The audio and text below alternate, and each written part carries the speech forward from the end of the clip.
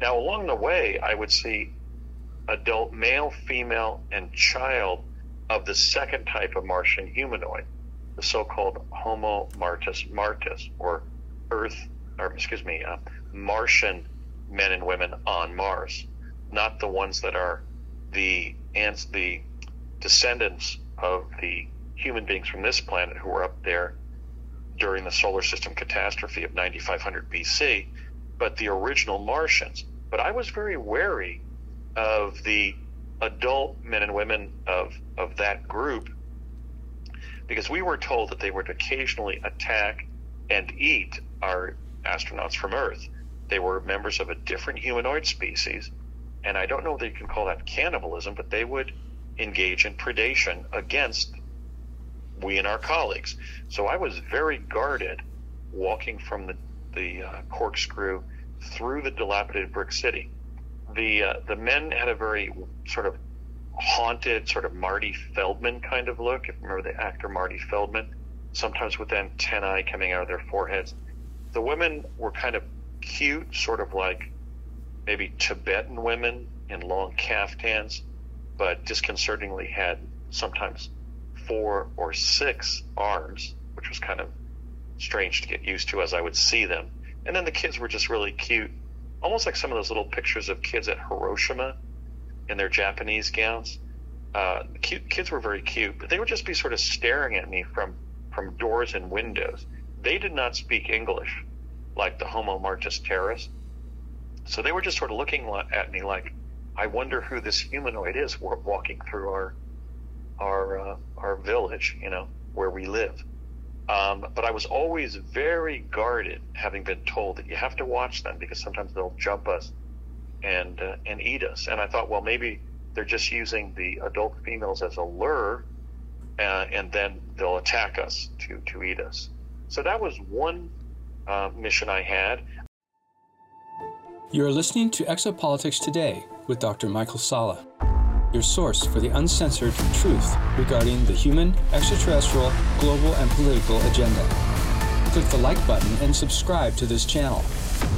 And now, here's Dr. Michael Salla. Well, I'm back again with Andy Basiago on Exopolitics Today, and this is our 4th interview in a series. In our first 2 interviews, we discussed his experiences with Project Pegasus as a youngster, as a preteen, and with the last interview, we began talking about his experiences on Mars through the Mars Jump Gate that was based in El Segundo, California. So with this 4th interview, we're going to be looking at some of the things that Andy saw on Mars and what he later wrote about in a series of papers. And so welcome again to the show, Andy. Thank you for having me back on, Michael. Good to be with you again. Well, one of the things that I think would be very helpful to just kind of get an idea of exactly how detailed your knowledge is of Mars is, how many times did you go there using the jump gate from El Segundo from 1980 to 1984? Well, it was between July of 1981, after I was trained in summer of 80, to August of 1984. That's about 31 months, and something like that. And I went up about 20 times round trip from the, always leaving from the Aeronautical Repositioning Chamber under the direction of Howard Hughes at 999 North Sepulveda in El Segundo, California. Sometimes coming back via the other so-called jump room or arc immediately west of the George Washington Bridge in New York City. So I would estimate it was around 20 times. It was so irregular during that roughly 3-year period that nobody was really keeping count. We would just sort of be called up every month or 6 to 8 weeks, and know I had to leave my ordinary life as a history major at UCLA and drive over to El Segundo and take the jump room to Mars. So in terms of what the mechanics of those trips were.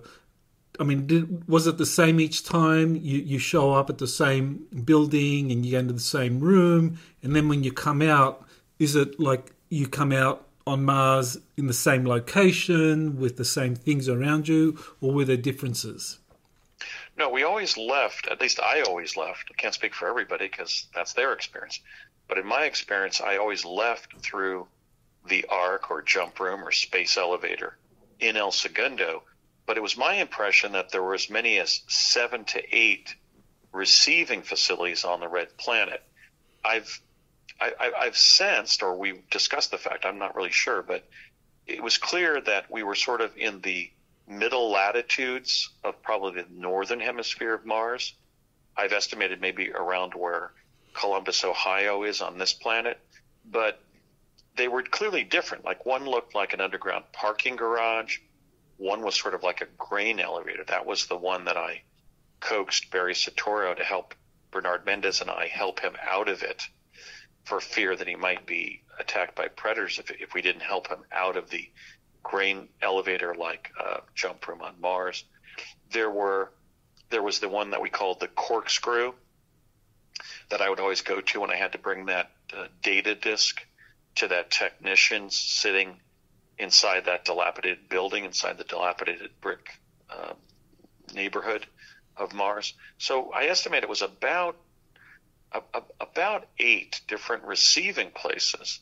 And so by that, they allowed us to see different parts of sort of the middle latitudes of Mars. We were never in very hot terrain, nor in polar, cold, or icy, snowy terrain, but rather just sort of exploring around the middle latitudes, and the temperature was quite pleasant.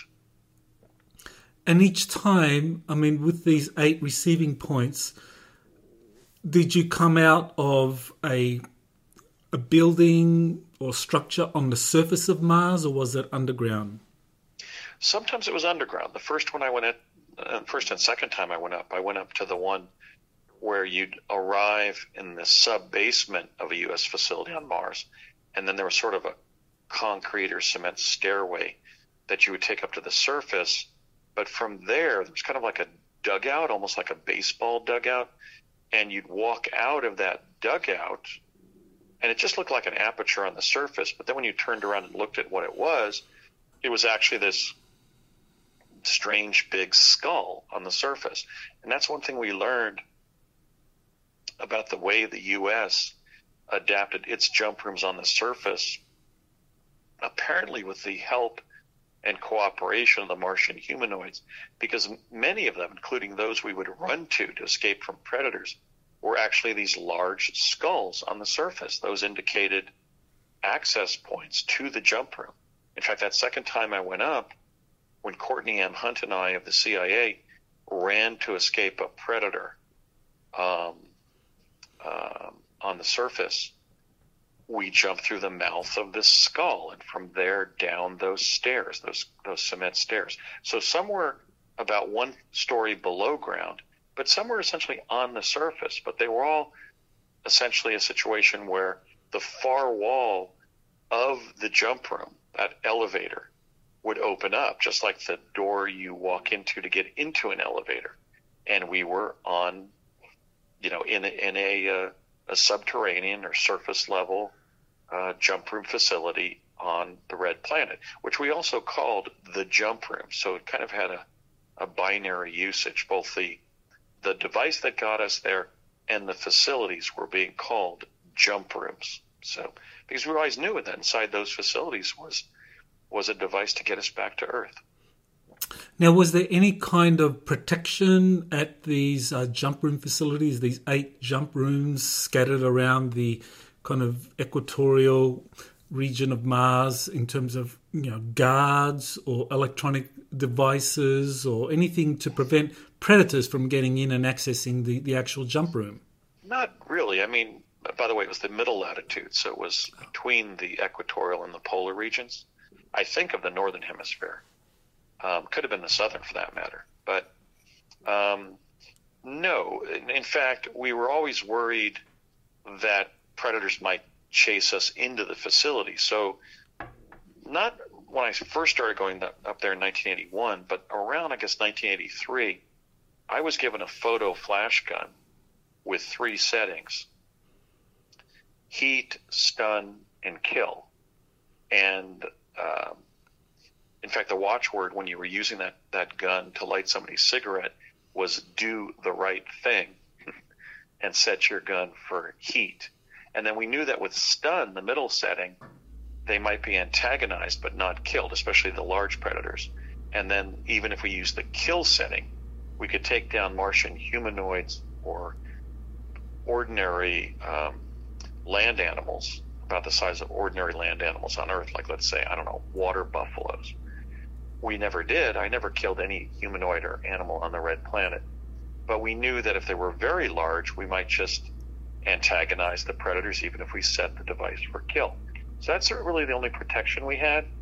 When we ran down the stairs, for example, after jumping through those large skulls on the surface, we often scampered down to get to the jump room per se as quickly as possible in the event that a particularly swift predator chased us down the step.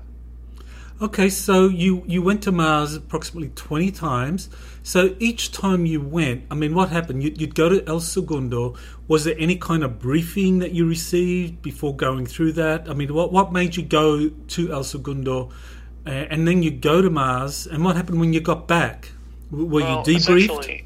Yeah, it was sort of a very sub-rosa sort of strategy they had to conceal the program. There were very few people working in that building. There was one guard named Michael something. We had his last name at a certain point, but I don't even remember what it was now. But we basically would enter the middle elevator at the bottom of the building, the center of the building. We would go up to the 5th floor, and the door would open, and there was sort of a Fijian suite, sort of like in a law firm, across from the elevator. And there was one CIA person working there. We would write our name, sign our name, and put our date of birth, our social security number, and our ID number for the program. In my case, they told me to use my UCLA student ID, 700-414-879.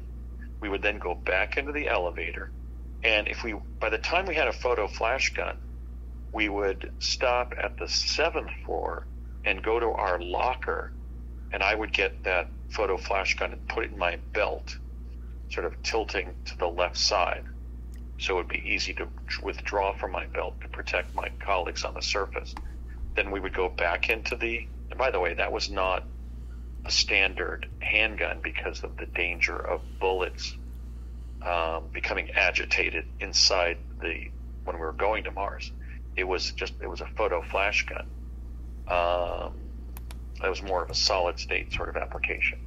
So then we would go back into the elevator-like contraption, go up to the 8th floor, and then when we were ready, we were told to look up at the center of the ceiling of the jump room and say, ready to, and then they would say, are you ready to go to Mars? And we had to say, I am ready to go to Mars.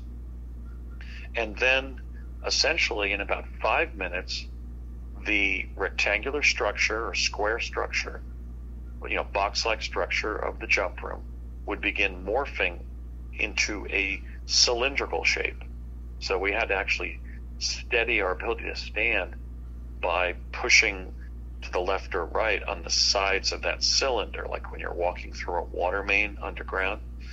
And that would last, when Mars was farther away from Earth, that would take about 20 minutes to get there. But during those 3 years, as it drew closer to the Earth, ultimately it was only 8 minutes that it would take to get to the Red Planet. And as a result, we could have greater numbers of colleagues in the jump room with us.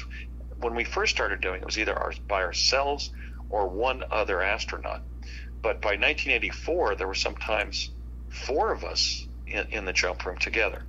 And then we would, in about initially 20 minutes, the door would just, in the last 5 minutes of that 20 minutes, the cylindrical shape would morph back into a standard elevator shape, or box-like shape, and the far wall would open up, and we were in the jump room facility on Mars, and then we would either just walk out a building on the surface or up sort of cement stairs up to the surface. So of those 20 times, how many times was Barack Obama, Barry Soetoro, part of the mission with you?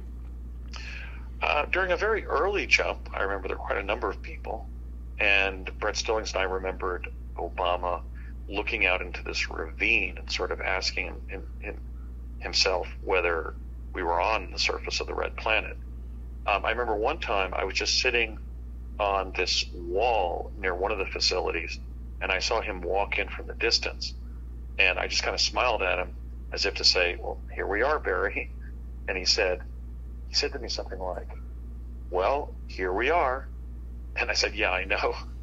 And there was another time I mentioned after Bernard Mendez and I arrived, he arrived in that jump room that looked like a large grain elevator, kind of very similar to the ones that Arthur Neumann and Michael C. Ralph described. Might have been one of the older ones, I guess. And I had to sort of sit down on the edge of the jump room and say, Barry, we're not here to harm you. Just because when he arrived, I guess he was looking at our knees because the height of the jump room was rather unusual. So I had to actually reach down and allow him to sort of grapple up the wall. But he was essentially afraid to do so. So I had to sit down and talk to him for about 10 minutes. Barry, we're not the enemy. We're not going to harm you. We're your friends. We're your colleagues. So let me just give you my hand and we'll help pull you out of here. Because Barry, if you stay here, there's nothing stopping one of those predators from coming into this jump room. As you'll see when we help you up here, this is open, like an open parking garage where it's got a ceiling, but no walls. So there's no way to protect people inside this jump room from predators coming into this facility. So let me help you out. And we did. And then we went about our mission. So those are just some of the times I remember being on the surface with him. And he was basically a nice guy and a smart guy. So even when he sort of belittled our memories when he was present, when we came forward, I basically continued to tell the truth that I had, fond memories of the fact that among about approximately 2,000 young people I met during my 5 years as an undergraduate, I was a fifth-year senior at UCLA. Being in such a large generation, you almost had to be, just for class availability, And he was basically a nice guy and a smart guy. I even wrote to him in 2020 and said, Barry, as I insisted on calling him, not Barack, of all the people I knew in my college years, you were certainly one of the people I would have trusted with the presidency. So I've always adhered to that fact. He was basically a very smart, a very funny and likable young person. He laughed all the time at Ed Dame's jokes when we were in training at College of the Siskiyous in August and September of 1980. So I felt good about the fact that he'd been elected president. And we were not in any way, anti-Obama individuals. I mean, I've been a Democrat since I was 7 years old, and so we just wanted to tell the truth about what we had done for the country and for the world. And I think my letter in 2020 helped him come around to that position, because he went from mocking us with a joke in 2012 to admitting that there's a secret space program, but he just couldn't talk about it. So at least 3 times of your 20 missions, you remember seeing Barack Obama up there on Mars with you. And yeah, they were always changing the teaming. So sometimes I would be with like one person, like Bernard Mendez or Courtney Hunt of the CIA. Sometimes I would just be in a team of two with William Brett Stillings. Then sometimes it would be Courtney Hunt, Brett and I, or Bernard Mendez, Brett Stillings and I. Sometimes it might be Regina Dugan and Barry Soetoro, who of course became Barack Obama, and myself, or with some other person. One time it was Bernard Mendez, Regina Dugan, Mary Jean Eisenhower, and a woman who was, I think her name was Linda Richmond. So they were always changing. Sometimes we met people who we didn't train with and who were actually quite prominent Americans, like Ross Perot Sr. and Admiral Stansfield Turner, Jimmy Carter's CIA director, both of whom were graduates of the Naval Academy. So there was that Naval Academy connection. I was supposed to have gone there, and one of our fellow trainees and somebody who I would sometimes see at El Segundo or on the surface was William Cameron McCool, who had just done a year at Annapolis. So they kind of were mixing and matching personnel. I certainly didn't train with or know Mary Jane Eisenhower before meeting her, before going on March 3rd of 1983. I don't know what the purpose of that was, but it seemed to be some experiment in testing whether they could just standardize trips of different groups of Americans to the Red Planet and have them perform functionally on the surface. That's the only thing I can figure, because sometimes when we would jump from El Segundo and I would say, ready to go to Mars, and the process would begin, they wouldn't say, okay, Andy, get ready to meet, Admiral Stansfield Turner, the former CIA director. In fact, Bernie and I just met him on the surface, and when he came towards us, he was so well dressed with a cravat and a safari jacket and a hat that I thought it was the Bigfoot hunter, Peter Byrne. And they said, "Hi, fellas, Stan Turner." And I said, "Oh, Admiral Turner, pleased to meet you." So it was kind of strange that way, in the sense that they were mixing people so frequently who were either prominent Americans that we never dreamed of meeting on the surface, or just other ordinary Americans who we had no prior contact with, but many were people we had trained with. And so we might see them 3, 4, 5 times on the surface, but never all the time. So I'm estimating probably that'd be a good guess of how much contact I had with Obama on the surface. Maybe 3 to 5 times out of those 20 trips, something like that. And with this role of just staying up there and surviving, being on the surface, being able to evade predators, was that mission pretty much the same throughout the whole 20 times you went up there? No, I was ultimately given a task where before going, I'd be called at the dorms at UCLA or an apartment I was living in there in Westwood, and I would have to first drive over to a print shop in Santa Monica, California. And at the back of that shop, this government operative would give me one of those 3 1/4 inch plastic discs that we were still calling floppy disks. But this was like 10 years before those came out in the commercial sector. And I would put it in my pocket, drive to and by the way, that had information from Rand Corporation of Santa Monica. Of that, I'm certain. And I would drive over to El Segundo and go up, and I would always arrive at the jump room facility called the Corkscrew. I'd walk out, I'd walk through the dilapidated brick city into underneath the roof of a dilapidated building. And then there was this technician there that never said anything to me. In fact, we started to call him Daryl Dragon, remember, for Tony Tennille's husband, because he was so quiet. That was just our nickname for him, because we would give him something and then he wouldn't say anything. I would say, "Well, good to see you again." I would try to chit-chat with him, but he would never talk. I guess because he wanted to avoid being detected by predators on the surface, because he just had to sit there and he was working like 8 different computers on this desk or table underneath that building. So I would give him that disc and then just go back through the dilapidated brick city, back to the Corkscrew, and go home. Now, along the way, I would see adult male, female, and child of the second type of Martian humanoid, the so-called Homo martis martis, or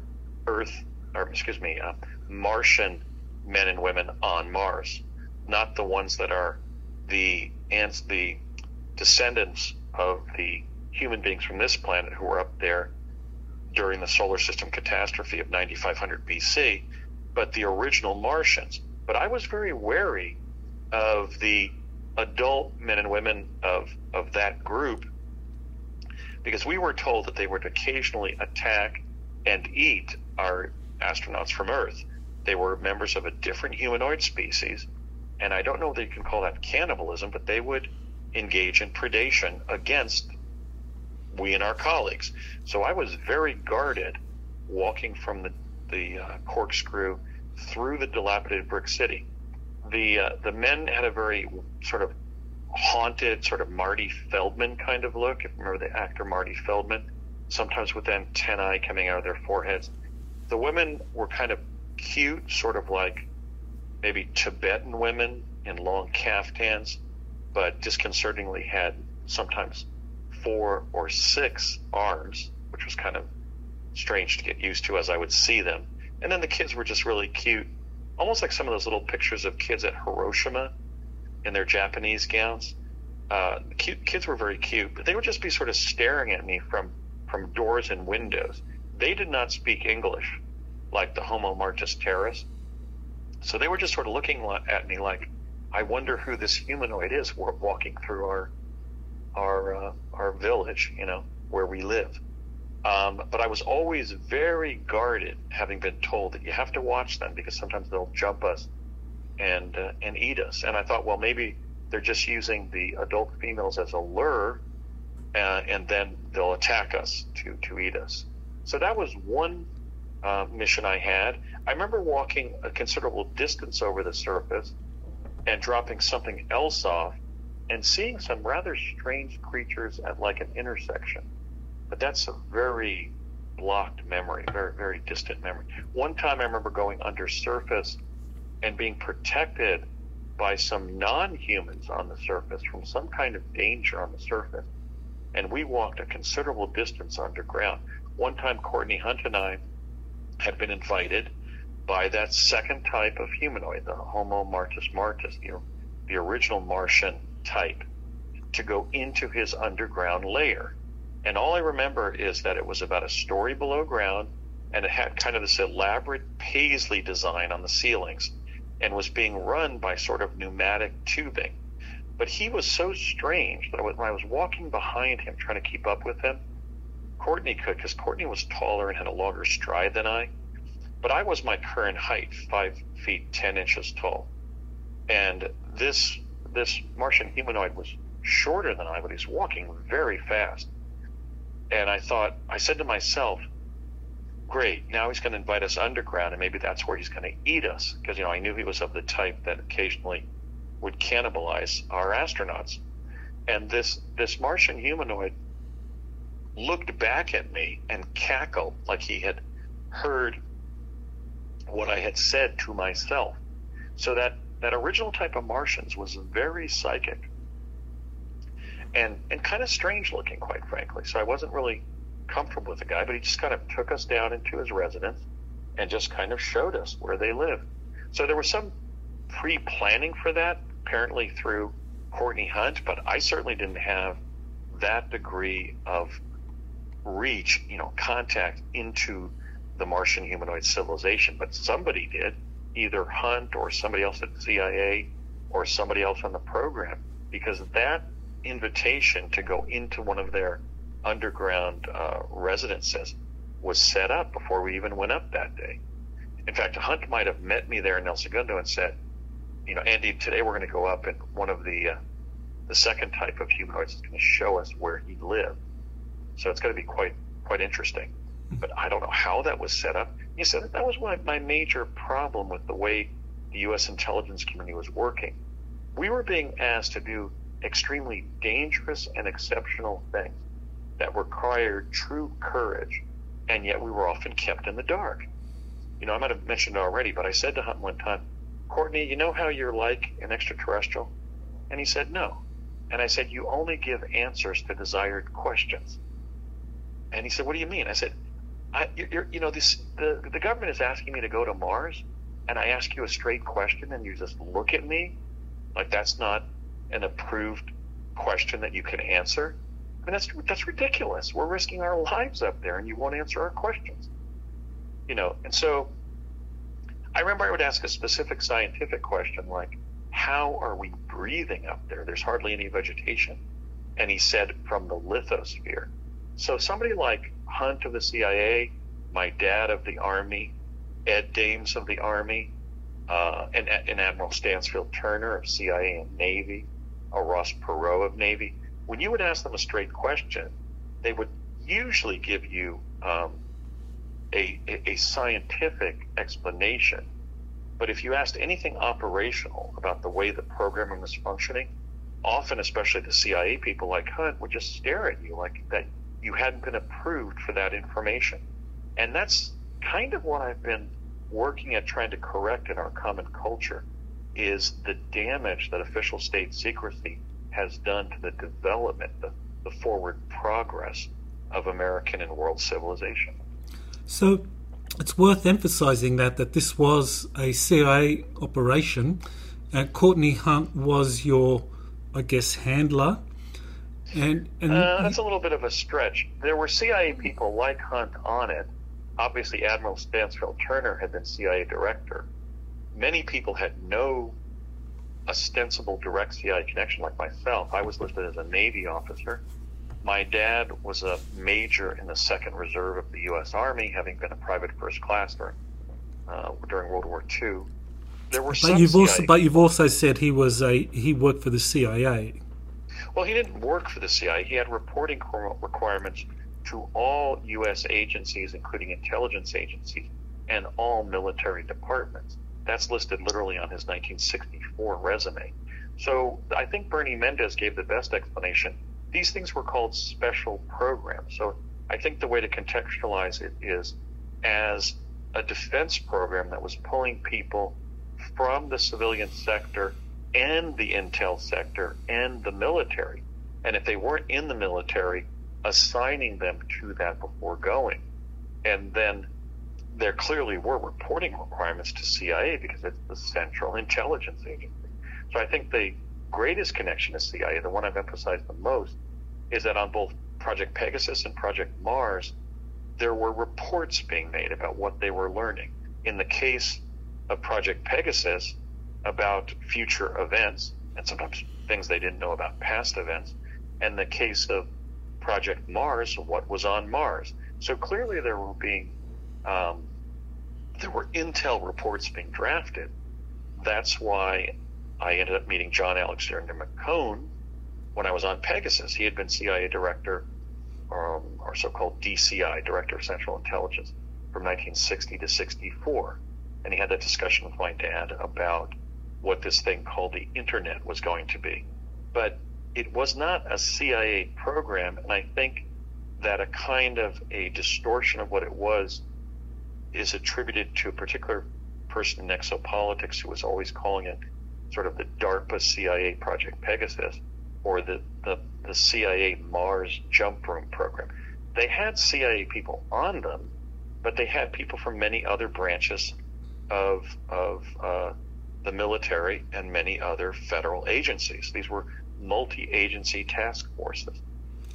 Okay, well, one of the curious aspects of the missions to Mars was you have these VIPs like Admiral Stansfield Turner, the former CIA director, and Ross Perot. He was a heck of a nice guy. I mean, I would have voted for him for president. He was just a heck of a nice guy and a real courageous, happy-go-lucky adventurer.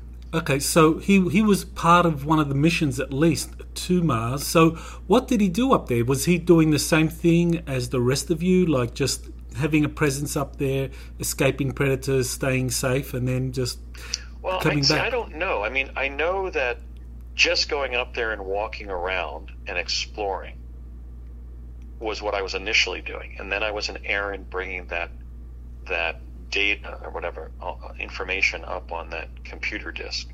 And then there were other missions where I was delivering something. There wasn't a whole lot of lateral discussion saying, well, Admiral Stansfield Turner is up here doing this, Ross Perot is doing that. We would even run into British teams and just have discussions with what we were finding on the surface. So there was a heck of a lot of exploration going on. But one time, that time that I saw Obama walk in from the distance, and I just kind of smiled at him, almost laughing, like, now we're on the surface. He said, well, here we are. I didn't know what everybody else was doing up there.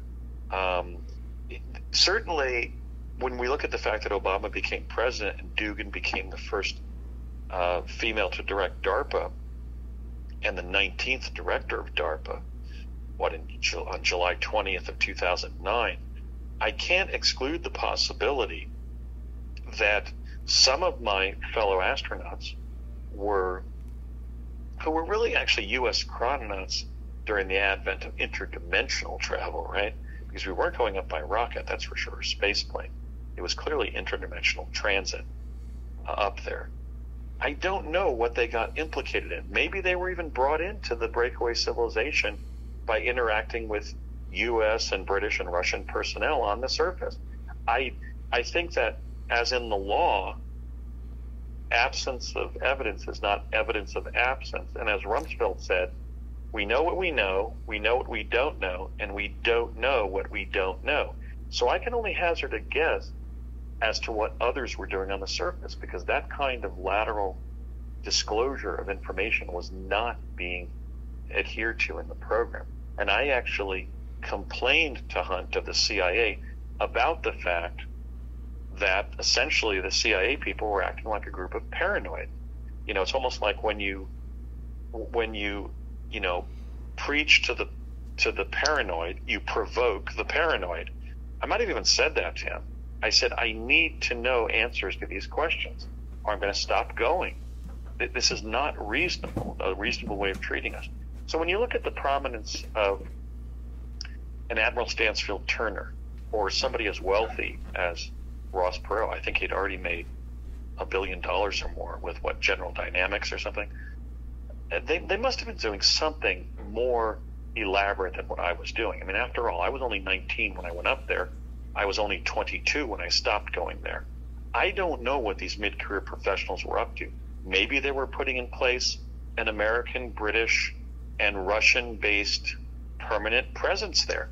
That would seem to be what the Israeli General Haim Ashed revealed on December 9th of 2020, a couple of months after I wrote Presidents Obama and Trump about the need to declassify our presence on Mars. And in the case of Obama, his involvement in the program.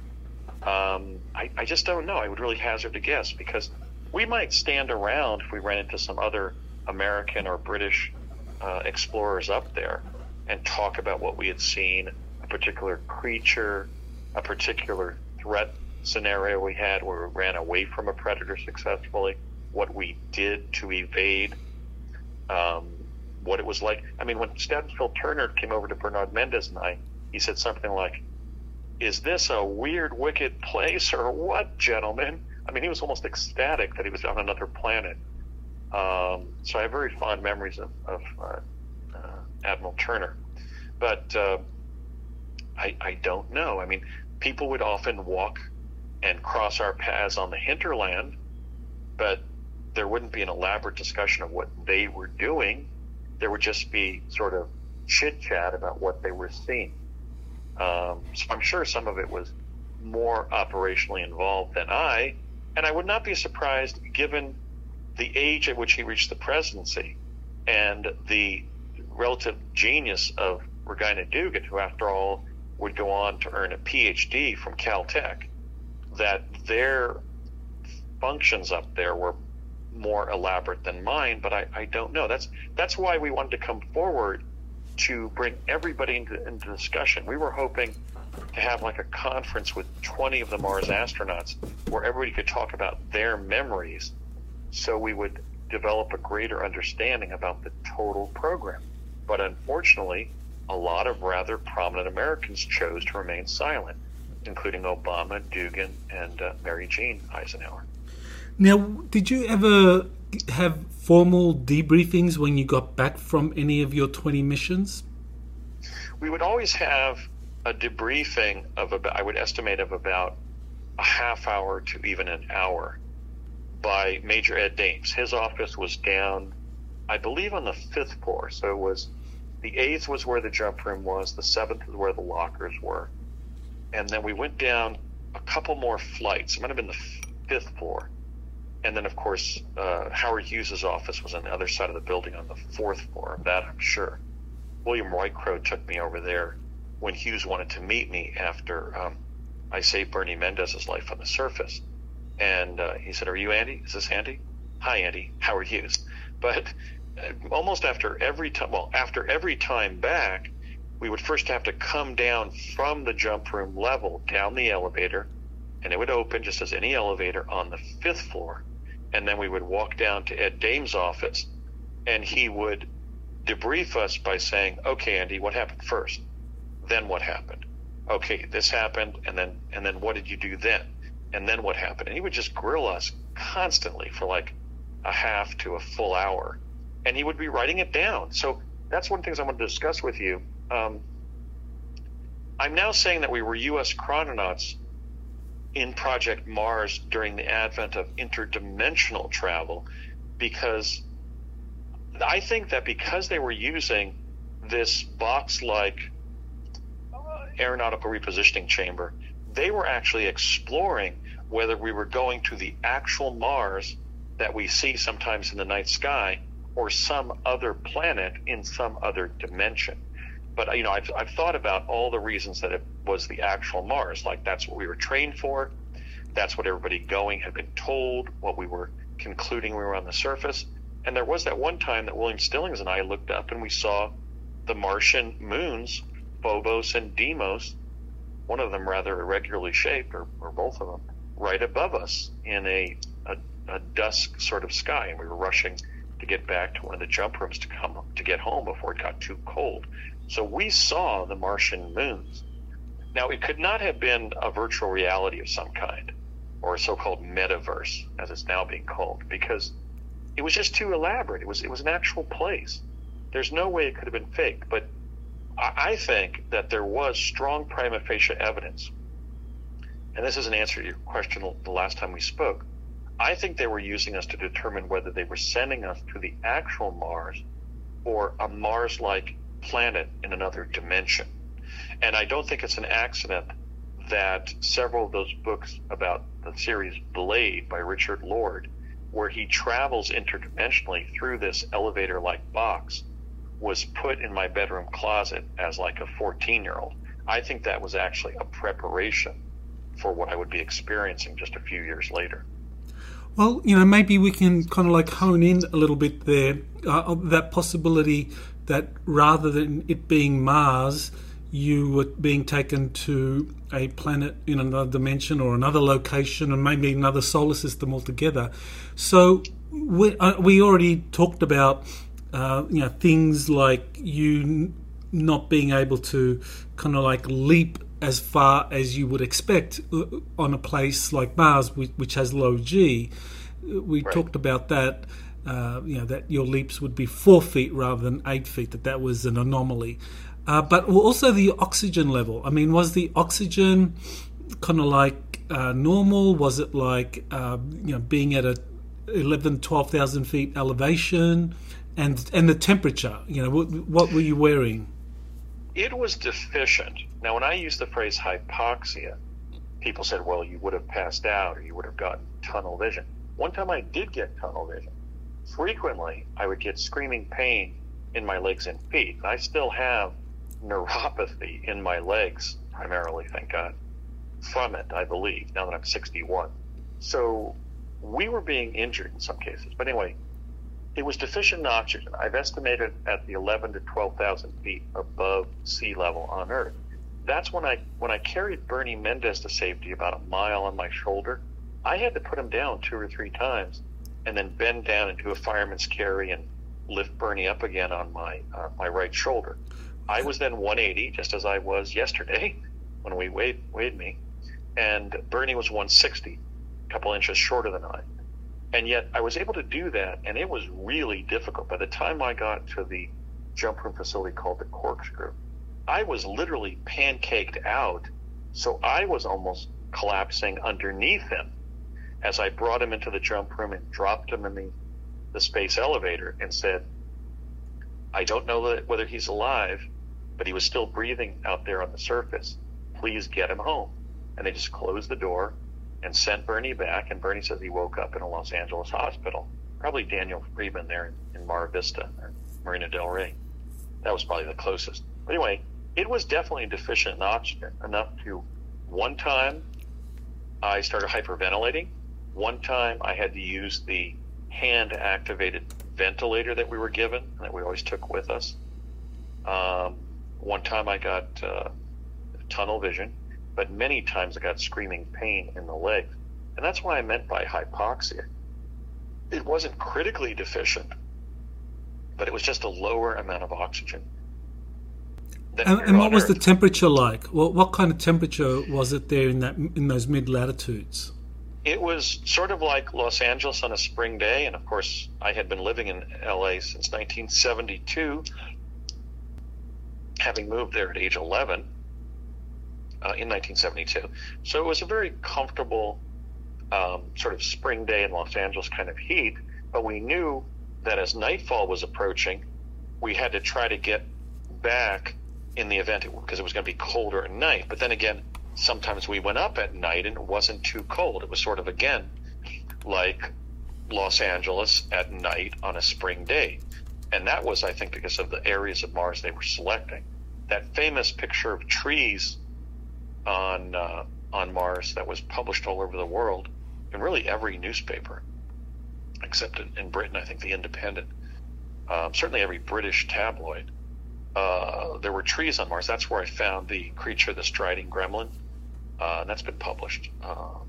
Yes, I was going to talk about that later. Yeah. It was comfortable. I was frequently wearing just a T-shirt with some blue jeans, a leather belt, and some crew socks, athletic socks, and some construction boots, some sort of tan leather construction boots, or those kind of Nike Caldura type hiking boots. And that was it. Mm-hmm. And I was, shoving my photo flash gun through the belt, so it was pointing over to the left. That was about it. We weren't wearing hats. We didn't need hats or visors to see there. It wasn't a pleasant location, but having hiked extensively in the western United States, it wasn't that formidable in terms of a biome to be exploring. It was scary in the sense that we were worried, will the jump room get us home? Will we be able to evade a predator if we get near it? Will we be able to withstand the dehydration? Because even when, like, Brett Stillings would bring water up in a bottle, about 60% of it would be lost inside the jump room. It would just sort of evaporate or go through some time domain from the bottle when we were going to Mars in the jump room. So it was often a situation where we had to sort of use this technique to produce saliva to wet our throats so we wouldn't start coughing from a dry cough. Maybe that damaged my kidneys. So it was rather formidable in terms of being a dangerous, dry, vast muddy wasteland, as Hoagland described it. But it was an inhabited vast muddy wasteland. And it was really probably as dangerous because we were out in the open vis-a-vis that second type of Martian humanoid and the predators up there. There was really no tree or to climb up or to hide behind. There were very sloping hills to run up with no guarantee that a predator couldn't also run up that hill. The jump rooms were few and far between, to get home. So we're pretty much exposed. I'm sure that was causing all of us trepidation as a result. I kind of have described my time up there as sort of a long, extended, sort of low-level nightmare. It was impossible to completely lose the sense of being in immediate danger and that this might be the end of my life. And then when I saw two of my colleagues bitten to death by predators, I thought, well, that's the way I might be going. In fact, when Bob, the first one, was bitten to death right in front of Courtney Hunt and I, and some of his blood and viscera actually sort of landed by our feet, I thought, well, at least it's going to be fast if this is the way I go. But it was not pleasant to be up there. It was a formidable experience, and yet survivable. And I think it's points up the ultimate courage of potentially everyone. I mean, to have 17, 18, and 19-year-olds up there dealing with that level of danger, I think indicates that the courage that many humans have shown throughout the world at many times when confronted with a challenge. I mean, we dealt with it and we prevailed. Now, I know that you've said that there were up to 600,000 humans on Mars who are volunteers, conscripts, abductees, etc. So how did you get that figure? And was that part of the program that they had to kind of like sustain? No, that was not my figure. From the program itself, I was told after going up there, many years after, 30 years after leaving the program, by William Whitecrow, my colleague, who had actually, I had helped save his life and he mine, and both of us, Brett Stilling's life, with 2 AR-15s fighting pterodactyls. So I remembered Whitecrow. He was a super soldier. And he said that when we were up there were 1,500 other Americans up there. But the figure that there were 600,000 up there was offered, I believe, by David Wilcock in 2006. And I have no way of questioning that amount, but I have no way of affirming that figure either. Okay, so according to the figure from William Whitecrow, we're talking 15,000 Americans on Mars. 1,500. Sorry, 1,500 Americans right. on Mars. On a planet 40% the size of Earth.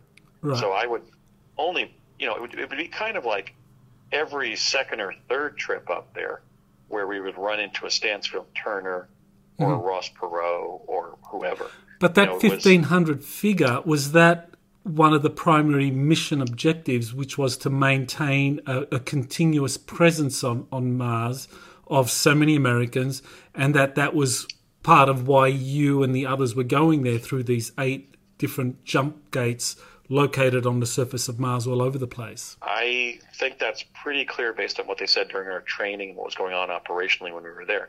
They said that they were trying to especially acclimate the Martian humanoids to our presence to ultimately expand the Earthling presence on the red planet. So yes, I would say that that's clearly an operational objective that we had. That's kind of what I meant when Ed Dames was joking when he said, so does everybody get it? Your task is to go up there and be seen and not eaten.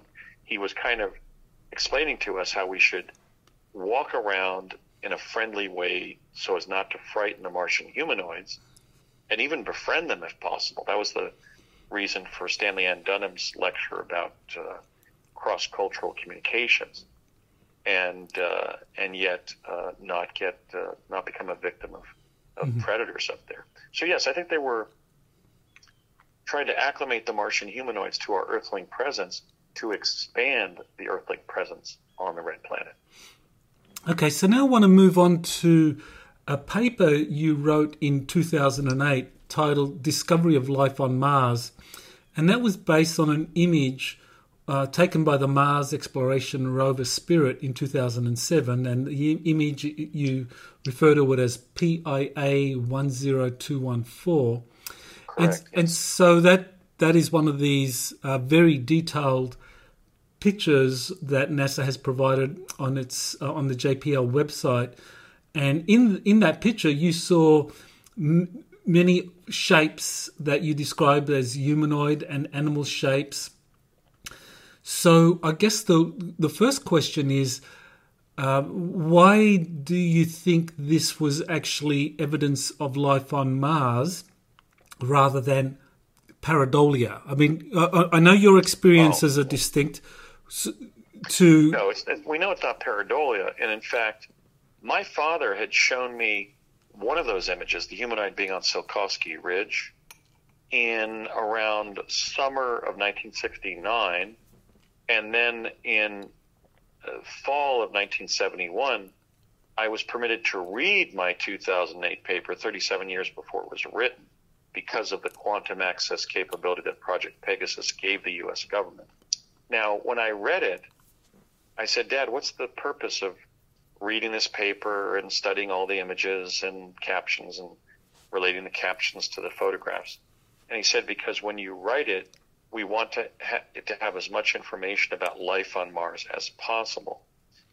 then in 2008, there was a controversy about this little lady.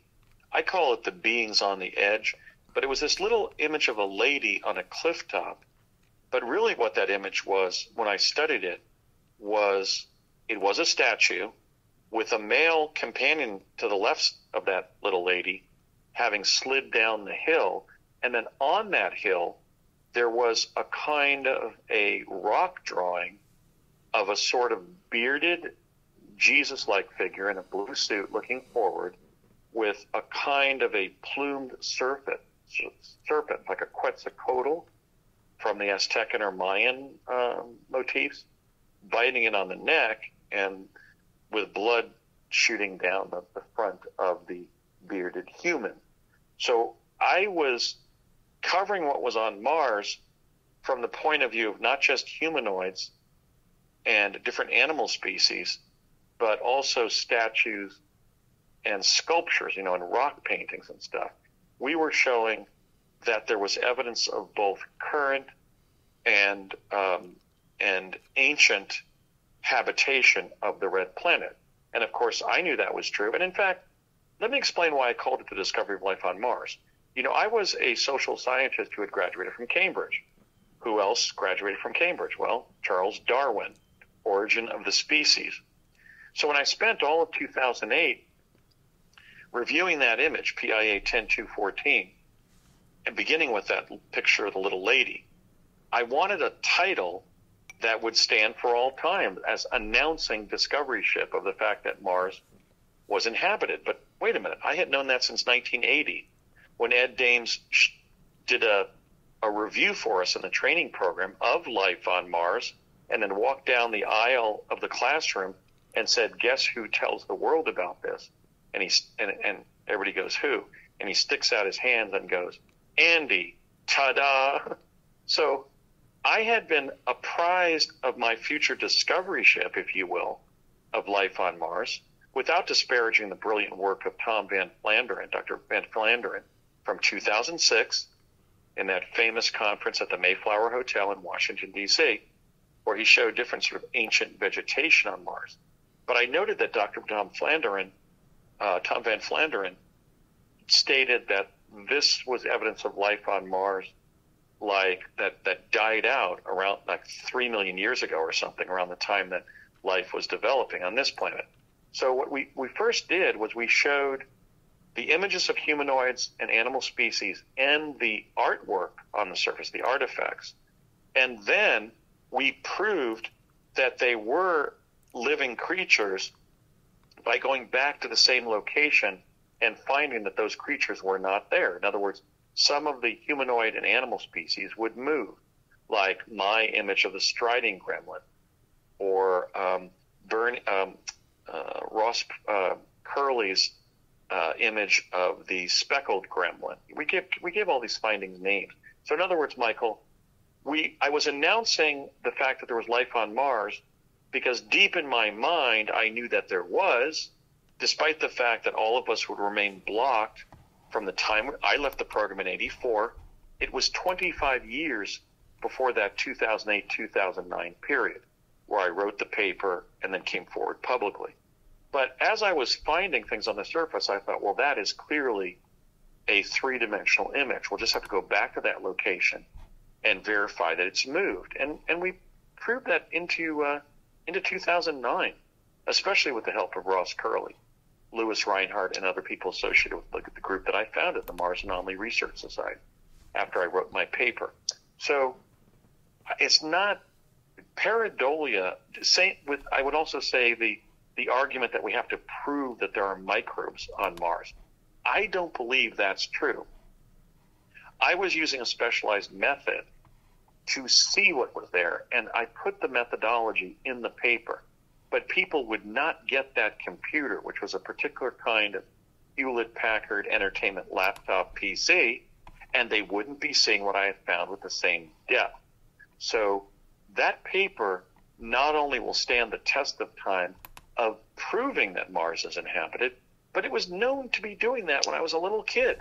They knew 40 years before I would write the paper going back to 1968 when my dad read select passages to me from the paper, that it would be the right. paper that would, be known as the origin of the species of habitation of another planet.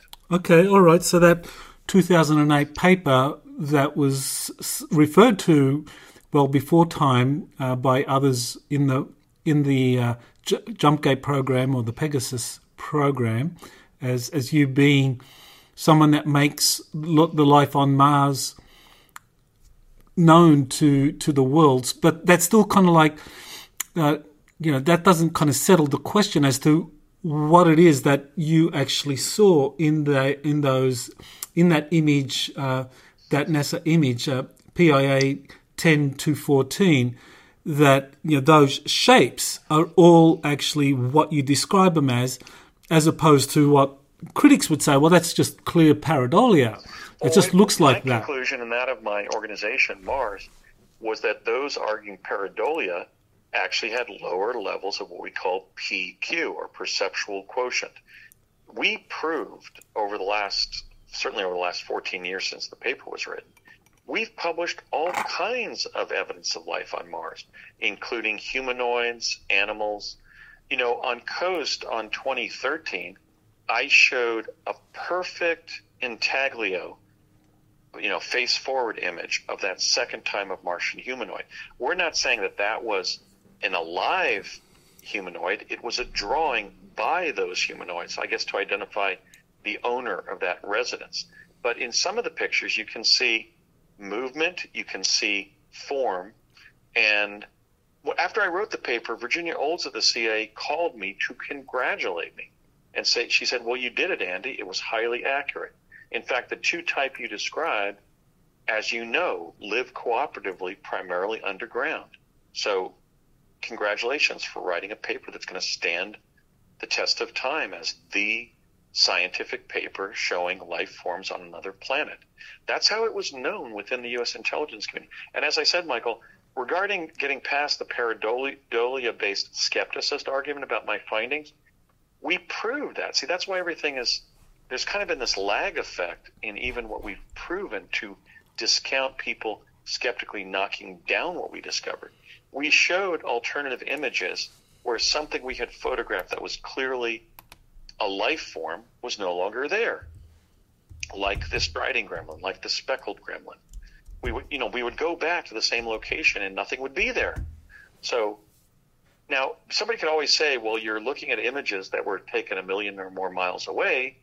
Maybe it was some photo effect from some other dimension. But that kind of like true of a picture of Abraham Lincoln, or whoever. Okay, I just want to kind of hone in on that. When you say you took a picture, or you compared a picture, one of the rover images, and you compared it in terms of what that same picture showed at a later time, and that you could deduce from that certain shapes that you construed to be people or animals had moved. So now that wasn't in your 2008 paper. That must have been in some other paper, because I didn't see that. Well, I did a series of occasional papers in 2009, 10, 11, and then I just got so busy doing interviews on TV and radio that I couldn't continue that. I really loved it. I was taking spare time from my law practice to write those occasional papers. I don't know how many I wrote for Project Mars, but it's 50 to 75.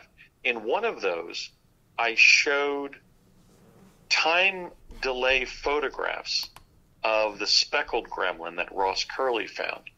And there's like 3 images where you see the speckled gremlin and then he starts disappearing. In other words, it was like a time-lapse photograph. I think I called that paper the time-lapse proof of the speckled gremlin on Mars, or something like that. I was giving them very functional titles, those circulars or occasional papers that I was writing. So we not only showed about how we went back and found that a life form was no longer where we had previously identified it, but in one case I showed one literally disappearing from view. In other words, he was moving or something, and as a result, the photos were kind of like a time-lapse effect.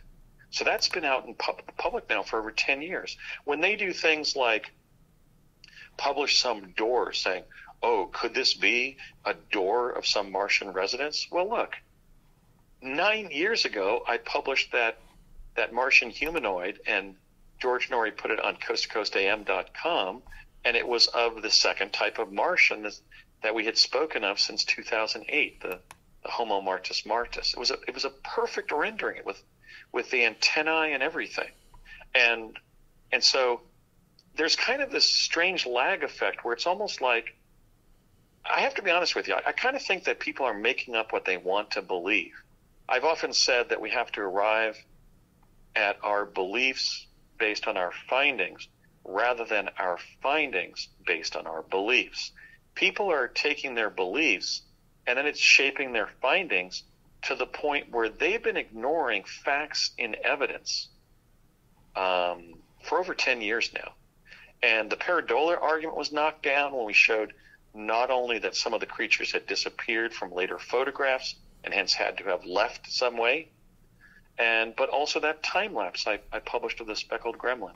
So now the people who say that we have to prove that there are microbes on Mars, well, that's playing into NASA's disinformation campaign.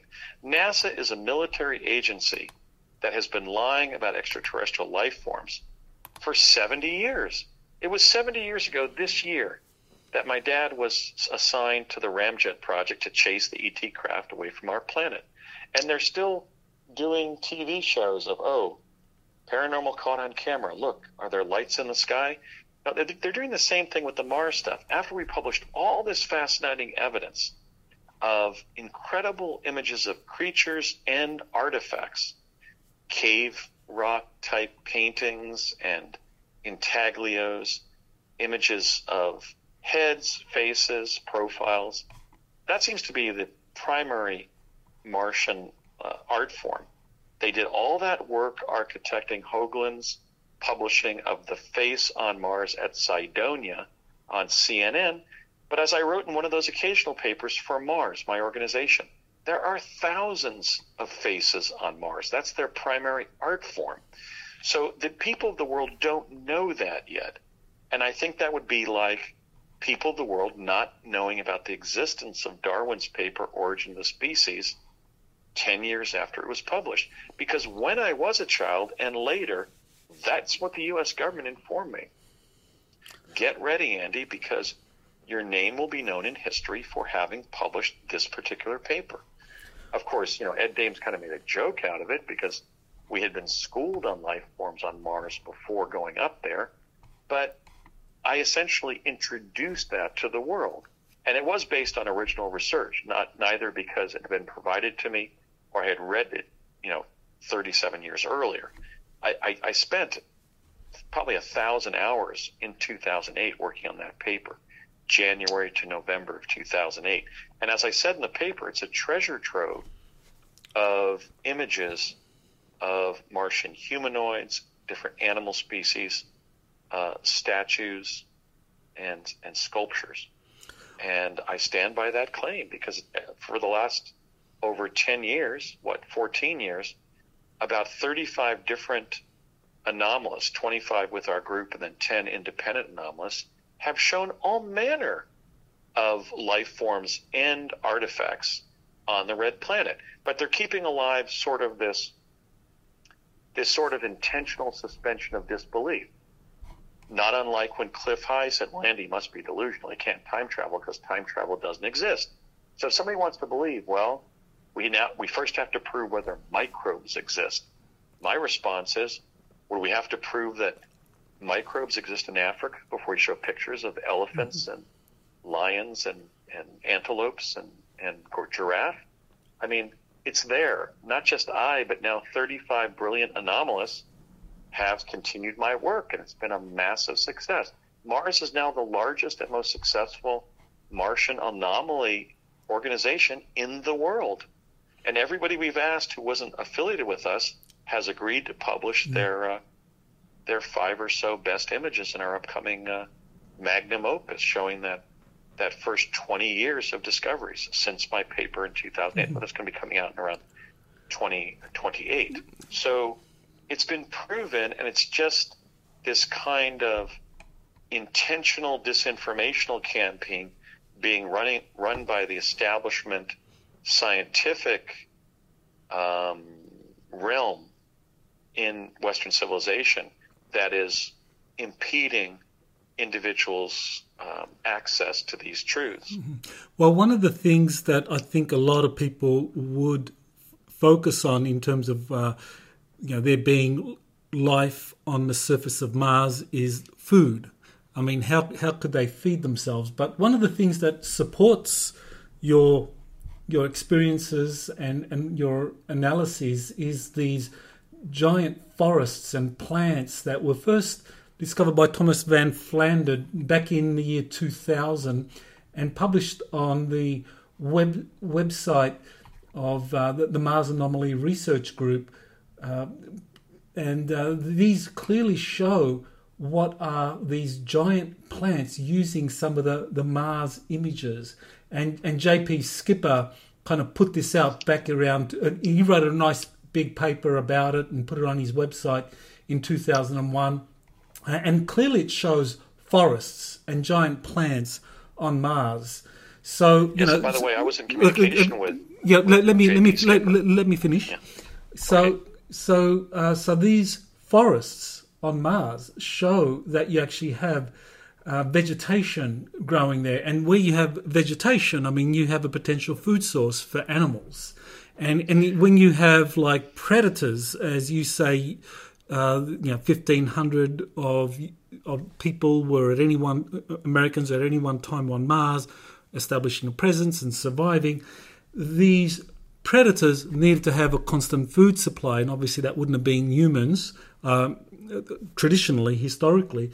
So it would have been the plants and the indigenous herbivores or whatever other insect life or animal life that they were able to sustain. And then you have a whole food chain, and at the apex of that, you would have the predators. Right. Now, I was in communication with J.P. Skipper. In fact, after I published my paper, The Discovery of Life on Mars, on 12/12/2008, he warned me to watch my back because they did not want this information shared with the public. Now, Tom Van Flandern did show vegetation, but he offered the opinion that it wasn't current vegetation. It was fossils of ancient vegetation. J.P. Skipper, I don't believe, ever did anything but suggest it may have been current. Now, the National Geographic published an article or even an entire edition about the green region on Mars, which I think is about the size of Texas on this planet. I'm trying to think of what the date was. It might have been like 1958. That's what's coming up, but we'd have to check that. Somebody gave me a copy of that, but it's in one of my storage facilities. And so, yes, there is vegetation in some areas. The point I was making about that earlier was that it still is a very denuded planet. There are some specific areas where I mentioned, for example, I was in that one. In fact, the time that we met Admiral Turner, Bernie Mendez and I met Admiral Stansfield Turner, where there was sort of vegetation like up in the high desert of California, out near Edwards Air Force Base. And then, but I don't remember ever being in a really rich, verdant environment on the Red Planet.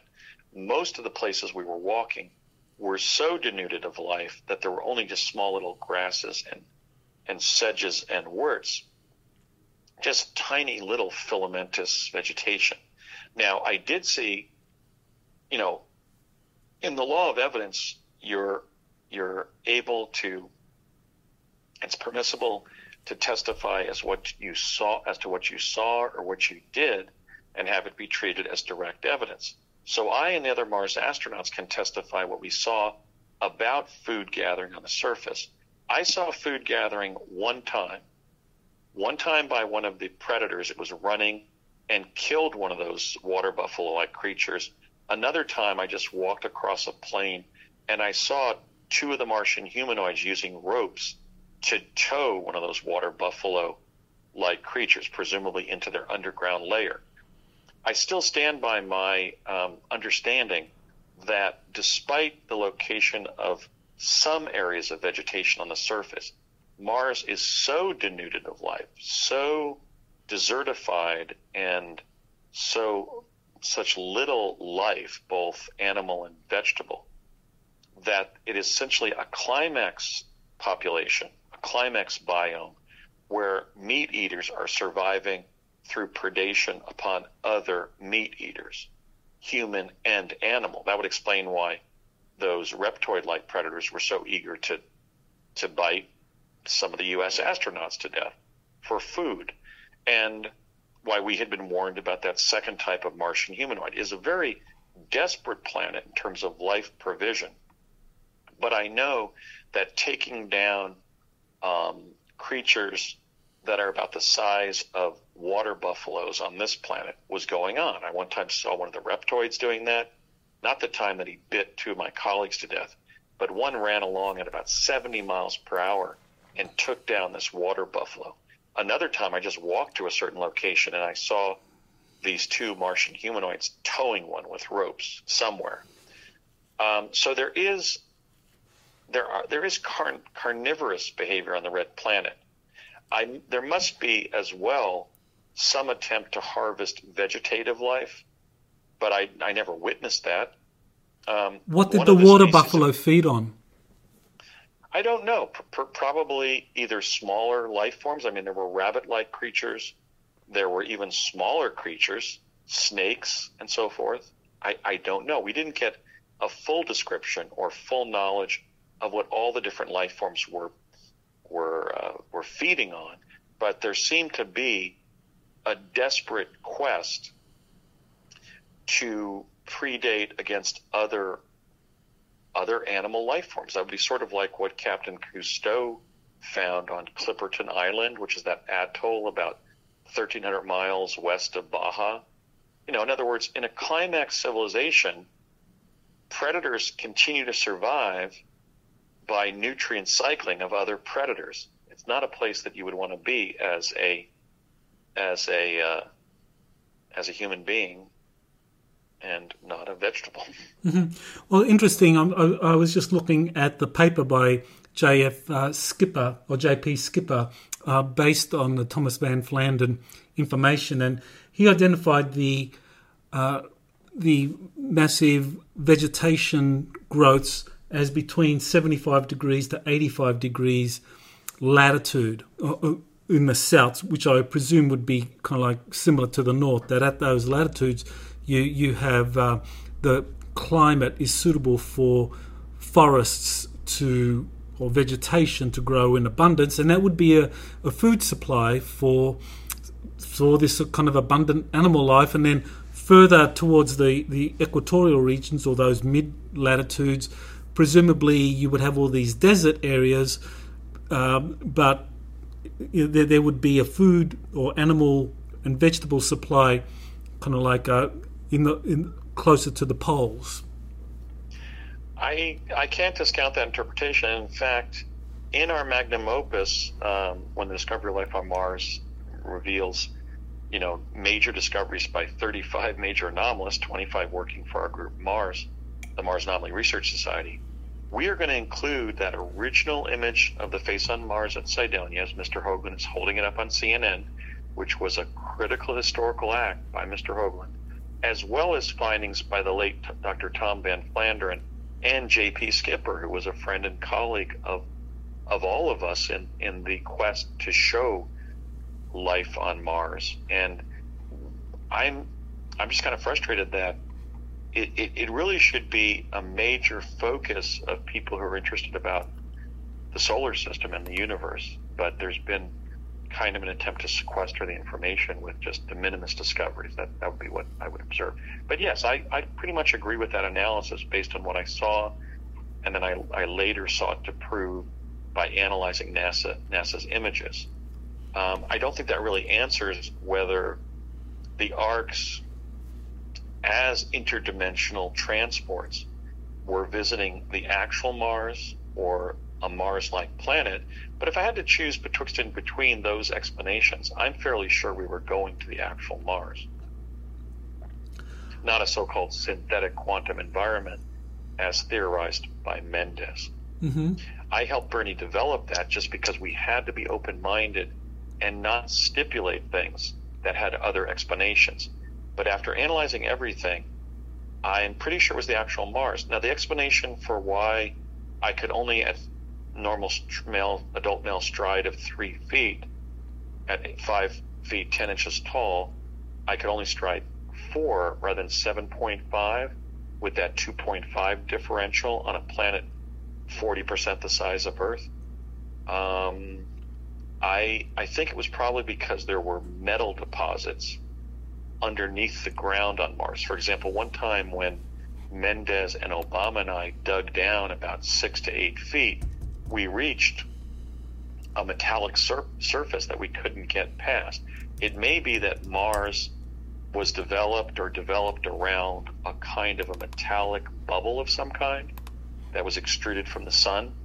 That gets into all kinds of theories of creation, of course, but we did find evidence of a kind of a metallic sphere underneath the surface of the planet that we're visiting. But in other areas, the Martian humanoids were able to dig down and create layers down there. So I think that was varied, but some areas were blocked by metal. So I think it was a matter of weight, and that explained the mass differential that didn't seem to make much sense in terms of the 2.5 differential we should have been able to stride at, 7.5 feet. So because there were still those open questions, I entertained Bernard Mendez's theory that we could have been, visiting a synthetic quantum environment. In fact, I gave it that name as a possible explanation.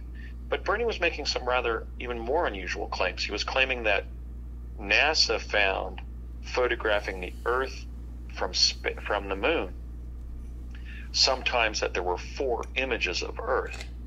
And I just find no support for that observation. He would never go on to prove it or anything. So I was kind of mystified as to whether some of my fellow Mars astronauts had been worked with in some way to maybe distort their memories or have them say things that would discredit what we experienced and then what we were later proving with our anomaly research. Well, one of the kind of more spectacular claims, I guess, is that you saw in that image, in that 2008 paper, you saw images or you saw shapes that looked like a plesiosaur, both a living and dead plesiosaur. So you want to just explain exactly what it is, or what is a plesiosaur, how big it would have been, and whether you actually saw any when you were on Mars. Well, a plesiosaur, technically speaking, in biology, was an ancient aquatic reptile that had a head like a horse, a long neck like a snake, and a body like sort of an elephant or another large land animal, and flippers. That's been conjectured for some of the lake mysteries at Loch Ness in Scotland, Lake Champlain in New Hampshire, or the one that's been seen in Lake Okanagan in British Columbia. I called these land-based plesiosaurs. In fact, Plessy the plesiosaur became the logo for our organization, Mars, the Mars Anomaly Research Society, at Project Mars on Facebook and at projectmars.net elsewhere on the internet. We called them plesiosaurs because they had these very bulky bodies like elephant or hippos or rhinos, and then, sort of flipper-like legs, but not as large as the aquatic reptiles that died out during the KT extinction on Earth, and then the long neck with the horse-like head.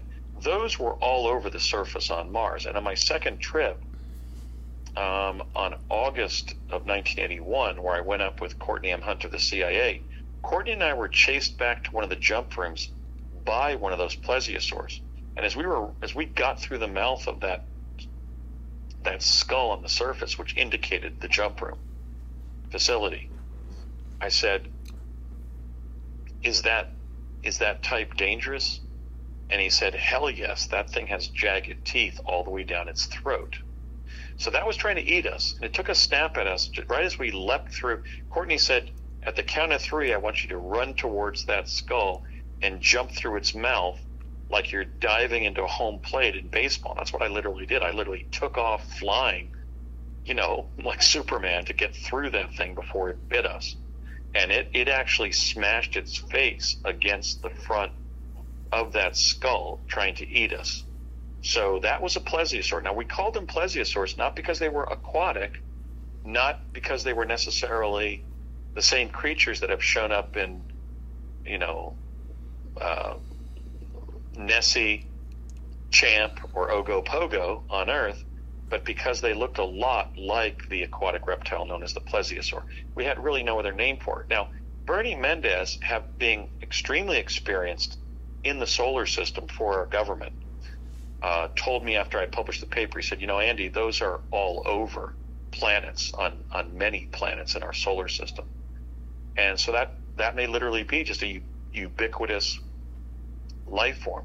What I remember being told about those, and I noticed, operationally about their behavior, is they just are kind of sessile creatures. They're just kind of creatures that just stand still in one place. And then when potential food comes near to them, they just go running for it and try to bite it to death. So maybe that's why there's so many in the solar system. But that's what I was told. I don't know whether that's true, but we definitely saw a lot of those so-called plesiosaurs on the surface of the red planet.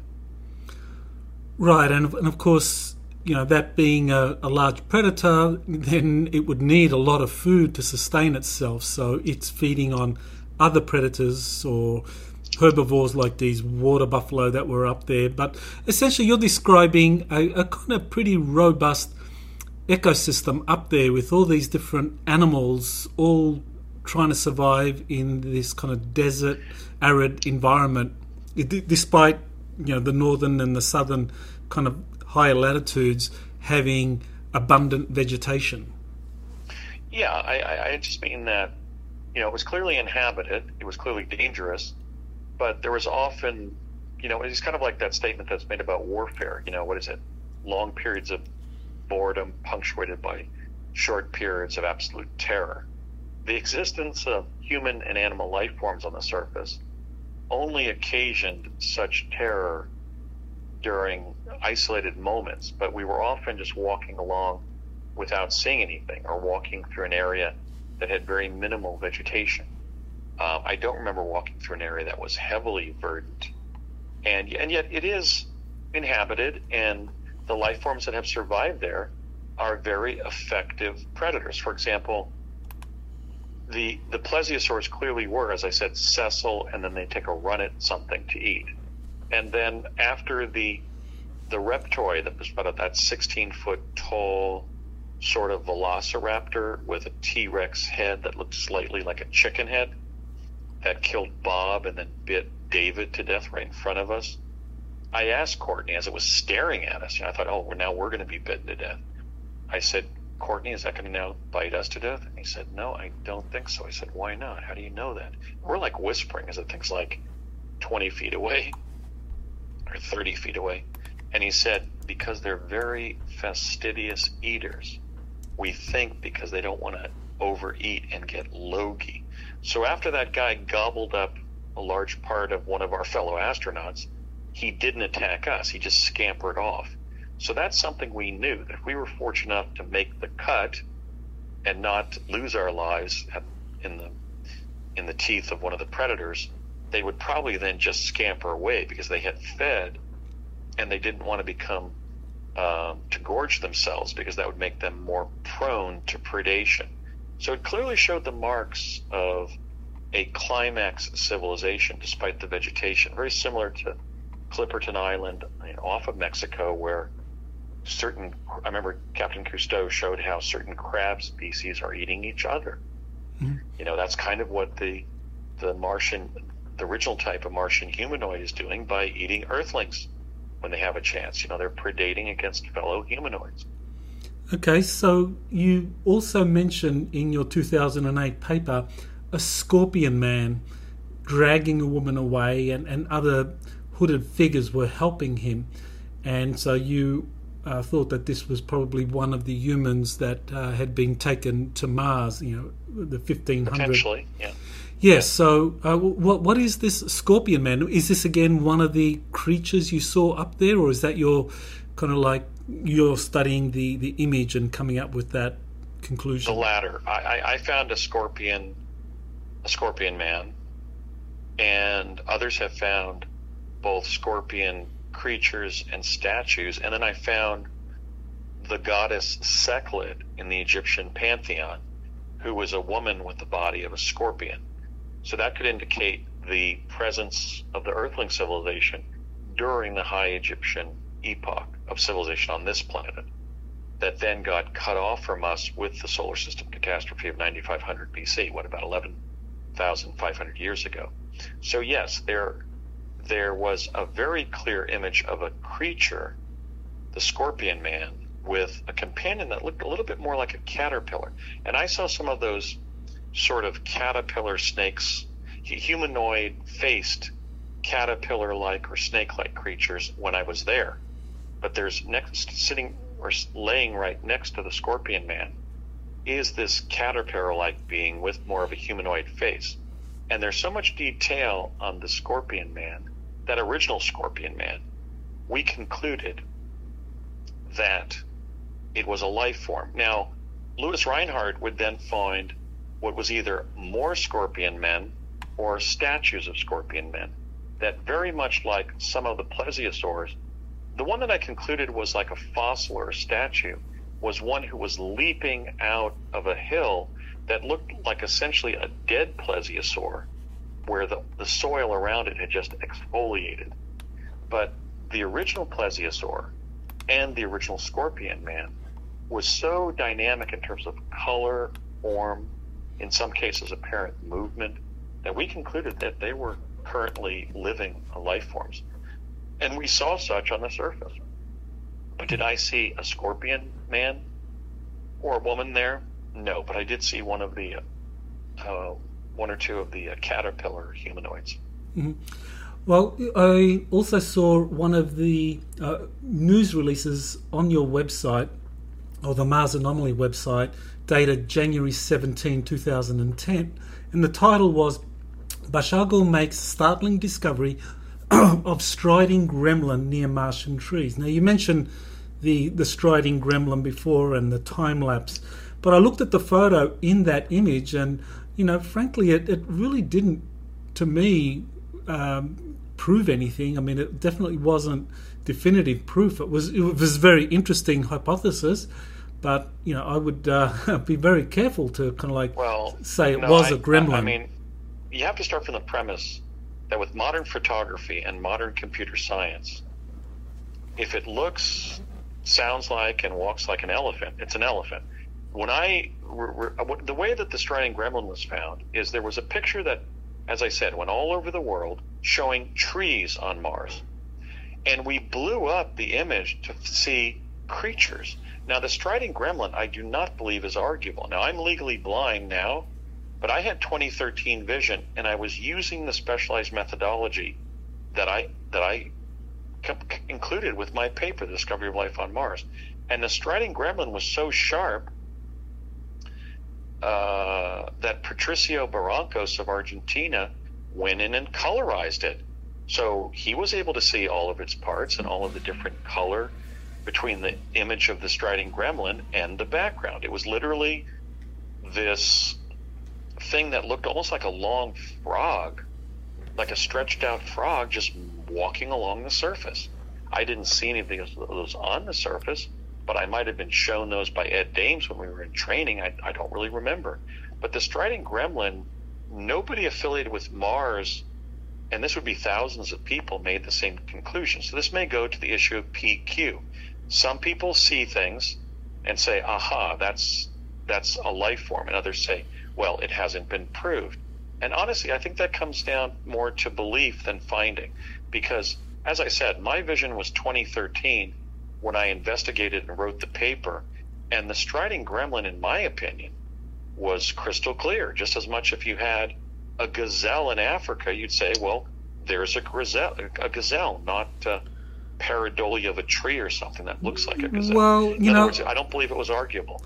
I looked at that same image, on your site, and you had... Was it the colorized one or the original? Well, it looked like it was colorized, and The colorized one changed it into an art form by Patricio Barrancos. That was an attempt to create a masthead for Mars on Facebook. That wasn't the original finding. The original finding is as sharp as, I don't know how to describe it, catching a rainbow trout and standing there with the rainbow trout in your hands and being able to look down at it in your hands and see the rainbow pattern on the side of the trout. And the edges of the fish and the head of the fish and the tail and the fins. It was there. It was just like any image of a life form. So I think that the skepticist philosophy has done damage to people's ability to see something new and see it as it is. And that kind of reminds me of when Western sailing ships began appearing in the island people of the Pacific. Sometimes they couldn't see the sailing ships. Other times they thought they were dragons. Only when men began disembarking from the ships, they said, "Oh my God, they're sailing vessels and we're being invaded." I mean, the inability of people to see what was published and recognize it for what it is something that continues to mystify me. Now, I think I have an excuse because my eyes are misted by retinopathy, which hopefully I'll get a technical fix for, and see sharply again. But the original image of the striding gremlin, or Ross Curley's speckled gremlin, were right there. Like if you took a picture of, your best friend in your backyard, and you could tell the difference between your friend's face and their shirt and anything else in your backyard. It was there. That's the best I can respond, Michael, because I just don't share the pareidolist argument. I quite frankly, I'm not accusing you of this because I believe that you're an honorable gentleman and a scholar, and I know you too well, but that you are. But I believe that the pareidolia argument has been used in my Mars findings and the findings of others who have made very significant contributions to this field, like Skipper, Van Flanderen, Haas and Saunders, Reinhardt, Curley, and others, to kind of discount my findings the same way that the notion that you can't time travel has been used to knock down the fact that I've talked about working with Harold Agnew, the quintessential Manhattan Project physicist. In other words, I think pareidolia is a clever government disinformational ploy to prevent people from looking at a duck and saying, "My God, look at that, a duck on Mars."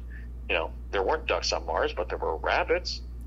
There were all kinds of creatures on the surface, but not that many. I said 30 major land animals. Maybe it was closer to 50, but it was not the feasand biome that Earth is. I never had the opportunity to see Earth close from space, like from the moon, and appreciate this beautiful planet. I did see it in the distance one time, in a tiny little dot when I was on the surface, but I wasn't on another planet that is virtually devoid of life. Well, and as I said, that I just want to say that I'm on the ProjectMars.net website, which I assume is affiliated with you, and there's this kind of notice about your claim, the striding gremlin near Mars, and it is a colorized version of what may have been a more accurate black and white version that you referred to, and you say that there's this striding gremlin that appears to be part of this kind of like what looks like a clump of trees carrying what appears to be a small human. Now, yes. To me that's really stretching it. It's stretching it. To me, it looks like a group of trees, and which is in itself remarkable. A remarkable finding. That's the way that picture was spun. But then when we used my innovative technology to enlarge small amounts of the picture, the striding gremlin is there as you would be if you photographed a fox in a forest. And what we saw was it looked like it possibly could be a man in his clutches, but it basically looks like a tall, elongated frog striding along with something in its hands. It could have been some other form of food or something. We don't know. But it's there, as was images like the speckled gremlin. Now, when we found, Ross Curley's image of the face of a pharaoh on Mars, it was clearly an artifact. It was clearly like an intaglio carved in to a piece of rock or metal on Sol 2012 of Spirit's sojourn on Mars as a Mars exploration rover. But I don't believe you're taking a defensible position. I don't mean to fault you again, because I do view you as a gentleman and a scholar, but there has been such abundant evidence on life on Mars that I think skepticists are reifying their belief rather than our findings. Now, firstly, did you see a speckled gremlin on Mars, or did you see a striding gremlin on Mars when you were up there? Because, we need to separate between things that you saw up there that are real and images that substantiate your experiences, as opposed to you looking at a Mars image and say, oh yeah, I see a striding gremlin on that. Well, let me say that, look, on the outset of examining any photograph, if you have a picture of President Lincoln and there's some kind of paranormal effect where somebody not from his time shows up standing next to him, not my Josephine Cobb image, but let's just say a sort of a ghost image in a Lincoln photograph. With any photograph, you don't know whether the photograph as emulsified was capturing everything that was there. Now, in answer to the question you just asked, some of the things I was trained in and some of the things I saw on the surface that I was trained in or that were my own just happenstance discoveries on the surface showed up in NASA's images, like the plesiosaurs. Some of the more exotic creatures were not necessarily seen on the red planet. In the case of the speckled gremlin, where I present that time-lapse photography of like 3 or 4 different images, where it begins appearing, it appears, and then it begins disappearing, and then disappears, just blinks out. Maybe that was a life form that regularly goes invisible. We don't know. This is an emergent science. We are seeing the first images of life on Mars.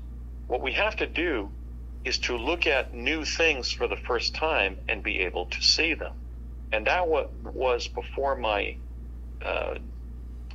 vision was either just as a result of disease processes or a direct attack on me. I don't currently have that ability, but I hope to get that back and continue that work. So, no, not everything in the images from NASA, from what? Rovers Spirit, Opportunity, Curiosity, and that fourth one, I don't even know the name of it, show things that we saw on the surface, but not everything we've seen on the surface has even been photographed yet. I've been keeping one animal back. In fact, I think I'll release it soon on Project Mars on Facebook in a description, maybe in a contest, to see who's the first anomalist to find that image on the surface. I don't want to say what it is. It was the one that we called a darning needle, but nobody will be able to guess what it was shaped like. So some of the things we were trained in and saw on the surface have shown up in NASA's images. Some have not. And then some of the things that are in their images we never saw on the red planet. So we're dealing with a diversity of images here, those that we saw and those we never saw, and that NASA has captured for the first time. Well, I think the images that match what you saw on Mars, that is very interesting and very significant, because you have what appears to be, as you say, a plesiosaur. That's a photo, and a lot of people would be skeptical, as I was at the very beginning. But the thing is that you actually described having seen a plesiosaur and actually escaping one that was attacking you. So that would actually be corroboration for your claim. So that I can accept that. But for something like this, the striding gremlin that you haven't seen yourself on Mars, then I wouldn't dismiss critics saying that, well, that's just Basiago and pareidolia. Well, that's I think that's silly, because there have been so many findings by so many anomalies now, 35. At least those are the ones we've isolated as making major contributions to the field, that this is no longer sort of a nascent art or science. In other words, and also let me say that the way I was writing the papers from the very beginning was highly phenomenological, not the last word scientifically, but the first indication of what we were looking at. And from the beginning, I was trying to lead the Mars anomaly field to say, everybody please include a description of what you think you see, where it was taken, and what the possible explanations are. In other words, to say that Basiago has been showing pareidolia because he suffers from it is a little bit silly, because what I was doing was showing things that were popping up from the background of NASA's images that revealed something. I was saying, this is what we're going to call it, so we can, for example, go back and take another photograph of that location. Has it moved? Has it morphed into another shape? I mean, the speckled gremlin essentially appears, is standing there, and then blinks out. So it could be a life form, as I said, that has a nonlinear term. Maybe it like Bigfoot, it can disappear. I mean, I was presenting the initial evidence that indicated life on Mars, and we knew that Mars was inhabited, but we didn't know every last aspect of life on Mars. These were the first images of life beyond our planet. And by the way, having been asked with Obama and Guggen to work on the CIA's threat assessment of the Martian humanoid civilization, I was documenting this stuff to protect Earth and Earthlings. In other words, if you've got predation of humanoids on the red planet, and we know there was at least one of these strange gremlin creatures that was able to blink out, what's to stop the possibility that it could blink back into existence on the surface of our planet? But you're mixing things here, Andy. I mean, there are things that you saw and reported on from 1981 to 1984, and things that you saw in the Mars rover images in that 2008 paper and subsequently. They're different. I mean, you can't say that that's the same. I mean, what you saw on Mars and reported... I essentially agree with that, but I couldn't go back and say, this is what I saw on the surface of the red planet, because people would say, where is your evidence? So I used an empirical method of enlarging the information from NASA's photograph, because I realized that they were intentionally using a huge vista. They were intentionally taking incredibly broad vistas. I mean, if we were to drive our car to Mulholland Drive in Los Angeles and look out at the San Fernando Valley, we might see some lights, but we wouldn't be able to see a Burger King down there or a Taco Bell. I mean, they were taking images that were so vast, so overblown, that the method that I developed was to hone in at a much tighter resolution to see what was really there. They were oblating it by taking images so greatly expanded. And I wasn't making a one-to-one correlation between what I saw on the surface, 1981 to 84, and what I was finding in NASA's images post-2008. I was just taking images and enlarging parts of them and saying, look at what we found here. Let's call this a striding gremlin, etc. It wasn't the last word. It was the first word. So I think we have to not attack the messenger any more than we can attack Charles Darwin for writing Origin of the Species. Maybe we'll find that Darwin was wrong and life was created on Earth. I tend to think it probably was. But still, he was introducing the theory of evolution, and I think that what I introduced was the fact that at least one planet beyond our own is inhabited. It does possess life. That has been the ultimate thrust of my work. It wasn't to frame every last description or definition at all. Well, I just want to kind of shift gears a little bit now to one of the other news releases that you put out on October 31st, 2009, which is titled Human Forms Found in Glass Tubes on Mars. Now, I know those glass tubes on Mars have been analysed by a number of researchers, and they appear to be what may have been an ancient transportation system. So what do you know about those glass tubes on Mars, both from your experiences on Mars and your own analysis of the images? I didn't encounter the inside of any glass tubes. I may have seen the glass tubes a few times. I was kind of fascinated what they were. I wouldn't be surprised if the glass tubes are safety tubes where Martian humanoids can walk or run on the surface, move on the surface without being victimized by predators. I do think it's also possible that they were ancient glass tubes with some fossilized life forms.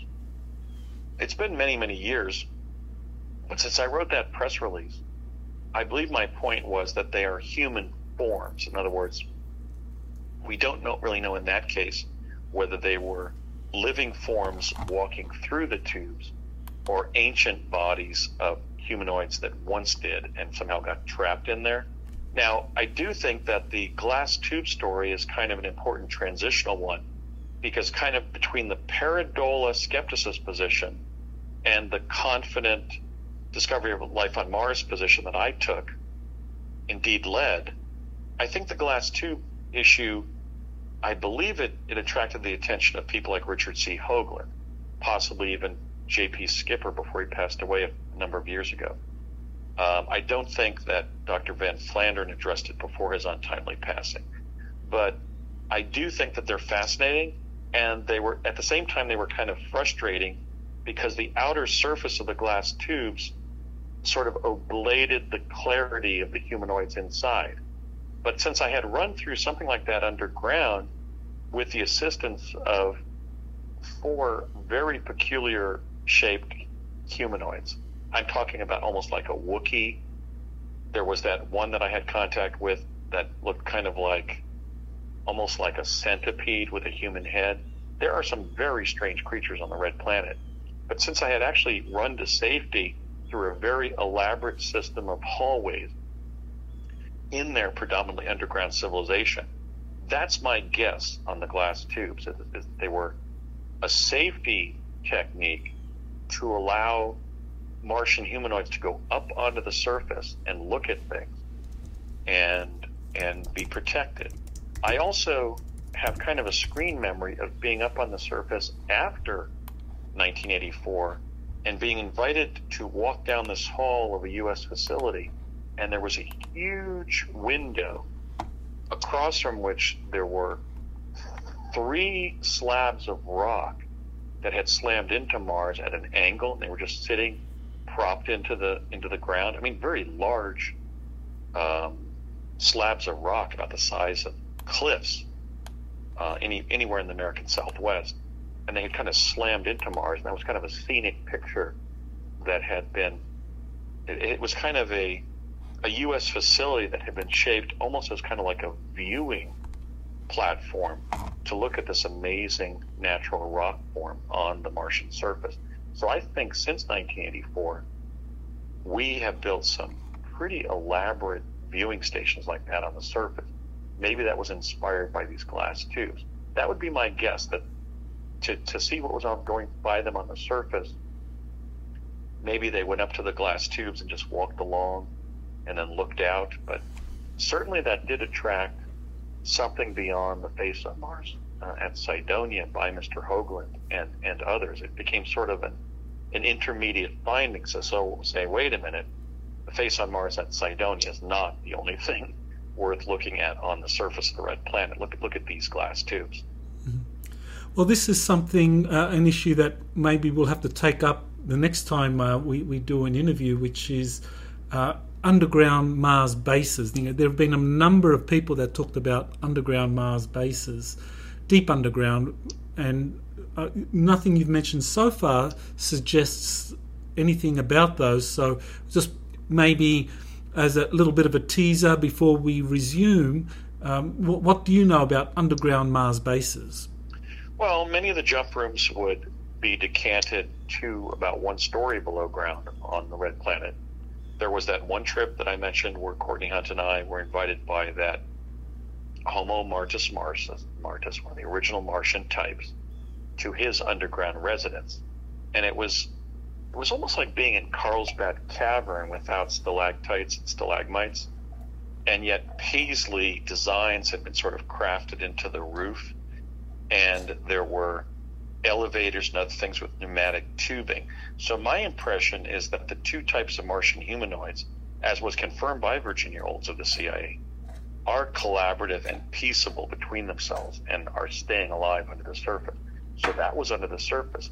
But in terms of being deep underground the Martian surface, no. That third time when I was, in that third example, when I was walking along those hallways with the assistance of these 3 or 4 rather strange Martians who were getting me away from a danger, that again wasn't, hundreds of miles under the ground. It was like 1 story below ground. So that exists. And I'm not sure, like when Israeli General Chaim Eshed made his announcement of U.S. astronauts and gray ETs working collaboratively on Mars, which he, of course, released on December 9th of 2020. I don't think necessarily he was talking about very far beneath the Martian surface. I think he simply meant underground. But sure, I was underground the Martian surface in those 3 examples. Different jump rooms that we would arrive at were underground. The Martian humanoid showed us his underground residence, if you will. I can't call it a house. It was more like a cavernous lair.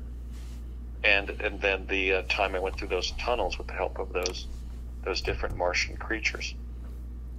Well, we'll definitely have to kind of resume the discussion on this the next time we talk. I just wanted to give you a few minutes because I think you wanted to make a statement about some people misquoting you regarding your presidential campaign or aspirations for the future. So I just wanted to give you a few minutes to talk about that, and we will go into it in more detail the next time we talk. Yeah, I just wanted to state that I feel that I've been subject to defamation and discreditment, perhaps by individuals actually working for what we've come to call the deep state, about things I said regarding the presidency. So I just want to be clear about the 3 major data points that I've addressed about the presidency, and then what I said and knew when I ran in 2016, because that's been totally distorted into it out of recognition, out of any semblance of what I said and what my views were. The first data point that I shared was that when I was on Project Pegasus, my dad took me to some kind of chronovisor-like videodrome somewhere in New Mexico. And I was shown what looked like images of me serving as president. Like, oh, here I am in the East Room, addressing the press or something. I was never told during that experience, look at these, Andy, because you're going to be president. Okay. Then in 1980, after my father had taken Barry Soetoro, who of course would later become Barack Obama, up to the Hoopa Indian Reservation Airport north of Weed, California, so he could fly to Portland, Oregon to take a flight to Hawaii to visit his grandparents, Stanley Armour Dunham and Madeline Dunham. And we had a discussion in the car as we were going up there. As I was driving back with my late father after we dropped Barry off at the airport, I said, Dad, is it really true that I've become president? And he said, yep. And I said, when? And he said, so does Barry. And I said, really? When? When do we become presidents? And he said, Barry in his late 40s and you in your late 60s. Now, years later, long before I ran for president in 2016, I asked Courtney Hunt of the CIA 3 times, Courtney, do I really reach the White House? And this was the third set of data points. The first time he said, yep, but I don't know how you get there. The second time he said, he kind of hesitated. He said, no, but you're going to be on the scene, indicating perhaps that I might reach the Senate or something, or vice president.